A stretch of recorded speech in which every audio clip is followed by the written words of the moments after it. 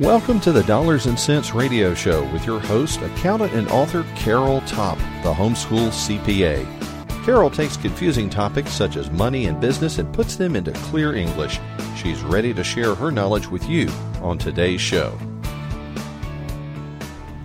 Well, hi everybody. Welcome back to the Dollars and Cents Show with another episode for homeschool leaders from Carol Topp, your host here.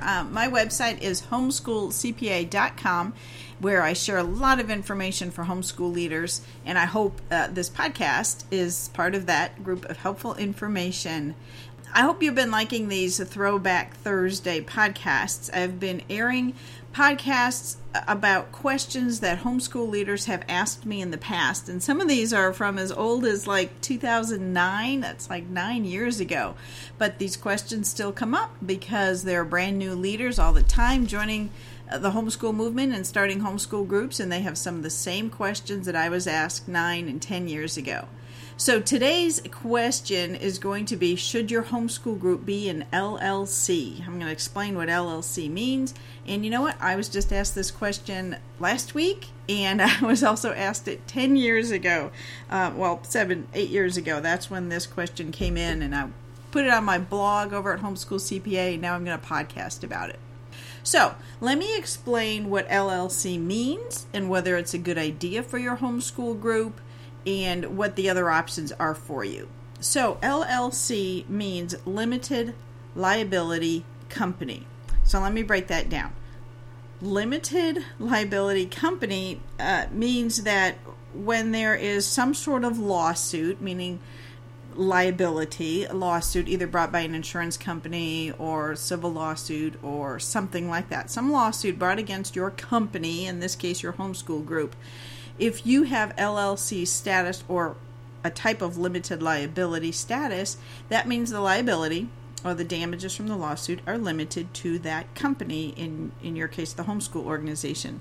And what that does is a great thing. It protects your leaders from having to dip into their personal money, their personal assets, to pay this liability. So it, again, limits the liability to the company, and therefore protects your leaders and your members actually from having to pay for these damages or lawsuits that might be brought against you. And I hope you never have a lawsuit brought against you, but some leaders are telling me it's not lawsuits really, like for civil problems, but sometimes what homeschool groups are finding are insurance claims from a child or an adult that got injured while at the homeschool program. So it might be more into things like insurance claims rather than lawsuits.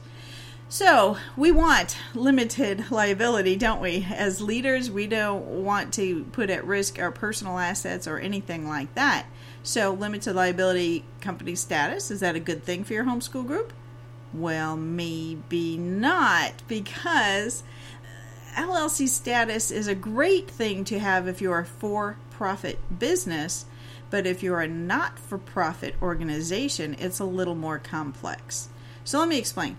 You know what? I went and got LLC status for my business. I am Carol Topp CPA LLC. And why did I do that? Well, because I wanted, any lawsuits that might be brought against me, my business, to be limited to the business, meaning if you sue me, you can only get the assets of my business and not my personal assets. Well, that's a good thing. And so a lot of small business owners like myself are getting LLC status for their businesses. It's a good thing. It's fairly easy to do.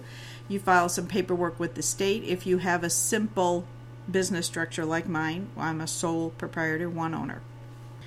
I already hinted, though, it's not so simple when you're a non-profit organization, all right? And that's because, well, it's just more complicated. See, the IRS, they get a little suspicious, or they don't quite understand. Well, it's not like they don't understand. They just don't really think that nonprofits need to be LLCs, I guess is one way of putting it. Basically, what they have is 12 conditions your organization must meet if you are a nonprofit with LLC status and want tax-exempt status from the IRS. So let me say that again. In order to grant a nonprofit LLC tax-exempt status, the IRS puts you through 12 different conditions, 12 criteria. I'm not going to go into what those are, but they're pretty specific and you got to comply. So in other words, the IRS is saying, I'm going to put you through some hoops if you want LLC, if you have LLC status for your nonprofit organization. I think maybe I'm going out on a limb here, but I'm guessing that the IRS looks at LLC status as being something for-profit businesses are organized as LLCs. So when they see a nonprofit organized as an LLC, they get real suspicious. Are you really running a for-profit business that I can tax? And you want tax-exempt status? That's what the IRS might be thinking. Not sure. Can't really get inside the brain of the IRS, but that's what I suspect. So here's a better solution for your nonprofit homeschool group instead of getting LLC status. Gives you the same protection, that limited liability, and here's what it is: nonprofit corporate status in your state. Got that? So nonprofit corporation status that you file with your state, they're granted by each state, gives you the same limited liability protection that LLC status gives to for-profits, businesses like mine. That means if you file to be formed as a nonprofit corporation in your state, you are protecting your leaders' personal assets, like I mentioned earlier. So if you're a nonprofit corporation organized that way in your state, by filing some state paperwork called the Articles of Incorporation in your state, then breathe a huge sigh of relief knowing that your lawsuits that might be brought against your homeschool group, and again, those might be more likely insurance lawsuits or something like that, they can only get the assets, which was probably like the money in your checking account that the homeschool group has. The leader's personal assets are protected from that lawsuit. So that is definitely a worthwhile thing for you to consider. Let me tell you a true life story of something that happened. I just met last week, a week or two ago, with a homeschool organization, and they said they were formed about 3 years ago with one of their leaders who said she knew a lot about LLCs, signed some paperwork. And here in the state of Ohio, there's a form, and it's to form a limited liability company. And you can either check a box that says you're a for-profit business. That's what I did. Carol Top CPA LLC. She checked the box that said I'm a nonprofit LLC. Signed it, sent it in. State of Ohio approved it. And let me tell you, when you form an LLC with only one owner, like this paperwork was filed, one person signing it, not two or three, it means that you are what the IRS or the state calls a single member LLC. It's also what my business is. And they tax you as a sole proprietorship, which means you put your income and expenses on your personal income tax return. That's what I do. So I said to this group, did this woman who signed this paperwork know what she was doing, know that she was signing as a single owner? No. Did she report it on her tax return as her money? Well, no, it's the group's money. Okay, but she filed paperwork, checked the box that she was a nonprofit LLC, but in many ways this group was kind of telling the state one thing but operating quite differently. They were operating more as your traditional nonprofit organization with a board and shared money, and no, this person was not benefiting from it, and no one was reporting it on to the IRS, period. So we're fixing all that. This group is going to dissolve that LLC. And the reason they're going to dissolve it is because they now want tax-exempt status from the IRS. They want to be a 501c3 tax-exempt status, tax-exempt organization, which they never filed for before, even though they started 3 years ago. They're going to dissolve the LLC. They're going to form a nonprofit corporation in their state, and then they're going to apply for tax-exempt status with the IRS. So it's quite a bit of paperwork to clean this all up because one person checked a box not understanding that in order for a nonprofit LLC to get tax-exempt status from the IRS, you got to jump through the IRS's 12 conditions, and this homeschool group didn't meet one of them. Didn't meet one, let alone all 12. So it was better to just dissolve the LLC, start over, basically start over. And you know, they're grappling with things like, can we keep the same name? I said, no, that name's already taken, and according to our state, the nonprofit LLC, that paperwork that was filed, has that name, and you can't use it for a year. So now they've got problems with, well, what are we going to rename ourselves? What are we going to tell our members? It's kind of complicated. and it's going to be expensive. There's going to be several $100s involved with me helping him get this straightened out. I hope there's not back taxes. That person who signed that LLC paperwork has probably got to deal with that. She has since moved and left the organization and not in contact with them anymore. So, moral of the story here is, folks, understand what you're doing when you sign paperwork. Okay. This woman claims she knew a lot about LLC status, but I got to tell you, being a non-profit LLC is a lot more complicated than being a for-profit business with LLC status. So, that was maybe more than you wanted to think about. I got to tell you though, probably the best thing would be to talk to an attorney or to look over the paperwork. Maybe even call your Secretary of State and say, am I really understanding what I'm doing?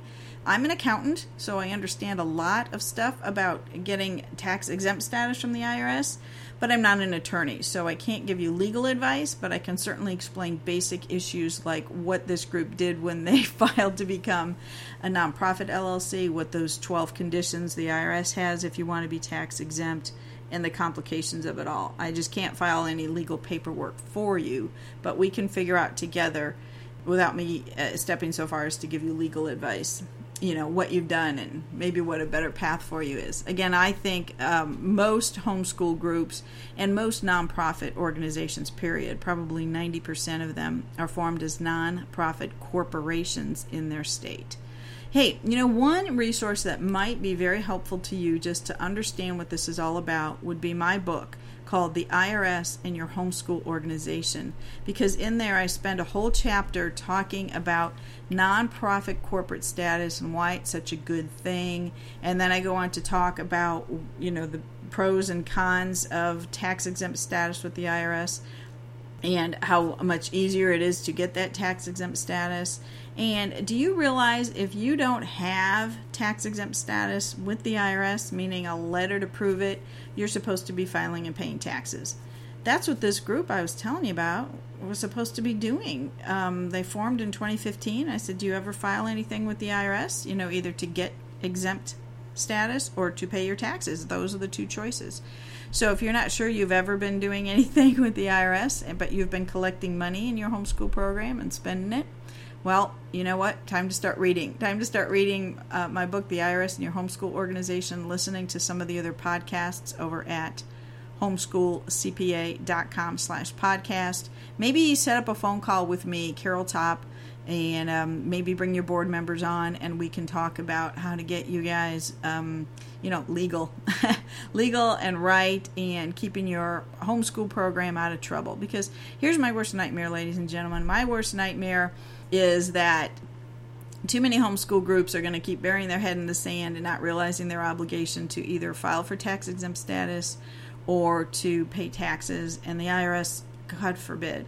My worst nightmare would be to start an investigation of any organization called with the word homeschool or home education in their name, and we certainly don't want that kind of targeting on us. So let's fly right, let's do things right, let's file the paperwork right, let's get good information about what you're doing before you check boxes and file important paperwork with your state or with the IRS. And I'm here to help, and we've got some attorneys who can certainly help you, probably with the Homeschool Legal Defense Association, HSLDA, or I know some other attorneys who help homeschool groups and nonprofits, and they can certainly guide you. I know it seems scary to talk to a lawyer, afraid they're going to charge you an arm and a leg, but there's plenty of good information out there to help you understand how to do things properly with very little expense, or sometimes free if you read on the website. And you might be confused. I just talked to a group yesterday, and they said, we've been reading a lot, but I'm confused. And, I understand that. This stuff is got a whole foreign language to it, doesn't it? But I'm here to try to help make all this complicated stuff about your state, nonprofits, IRS, tax exempt status. I'm trying to make it all clear and easy to understand. So I hope this podcast has cleared up a little bit about the whole question of should your homeschool group be an LLC? And my answer in a nutshell is, if you're a for-profit business, probably, and some homeschool groups are for-profit businesses owned by one person or two maybe. But if you're a nonprofit organization, then you should probably structure yourself as a nonprofit corporation in your state, because it gives the same limited liability protection that LLC status does. So, hope that's helpful. Look forward to more of these Throwback Thursday podcasts where I answer questions that homeschool leaders have been asking for a long time. And keep up the good work, ladies and gentlemen. God bless your efforts. Thank you for joining the Dollars and Cents Radio Show with Carol Topp here at the Ultimate Homeschool Radio Network. For more helpful information, visit Carol at her website, homeschoolcpa.com.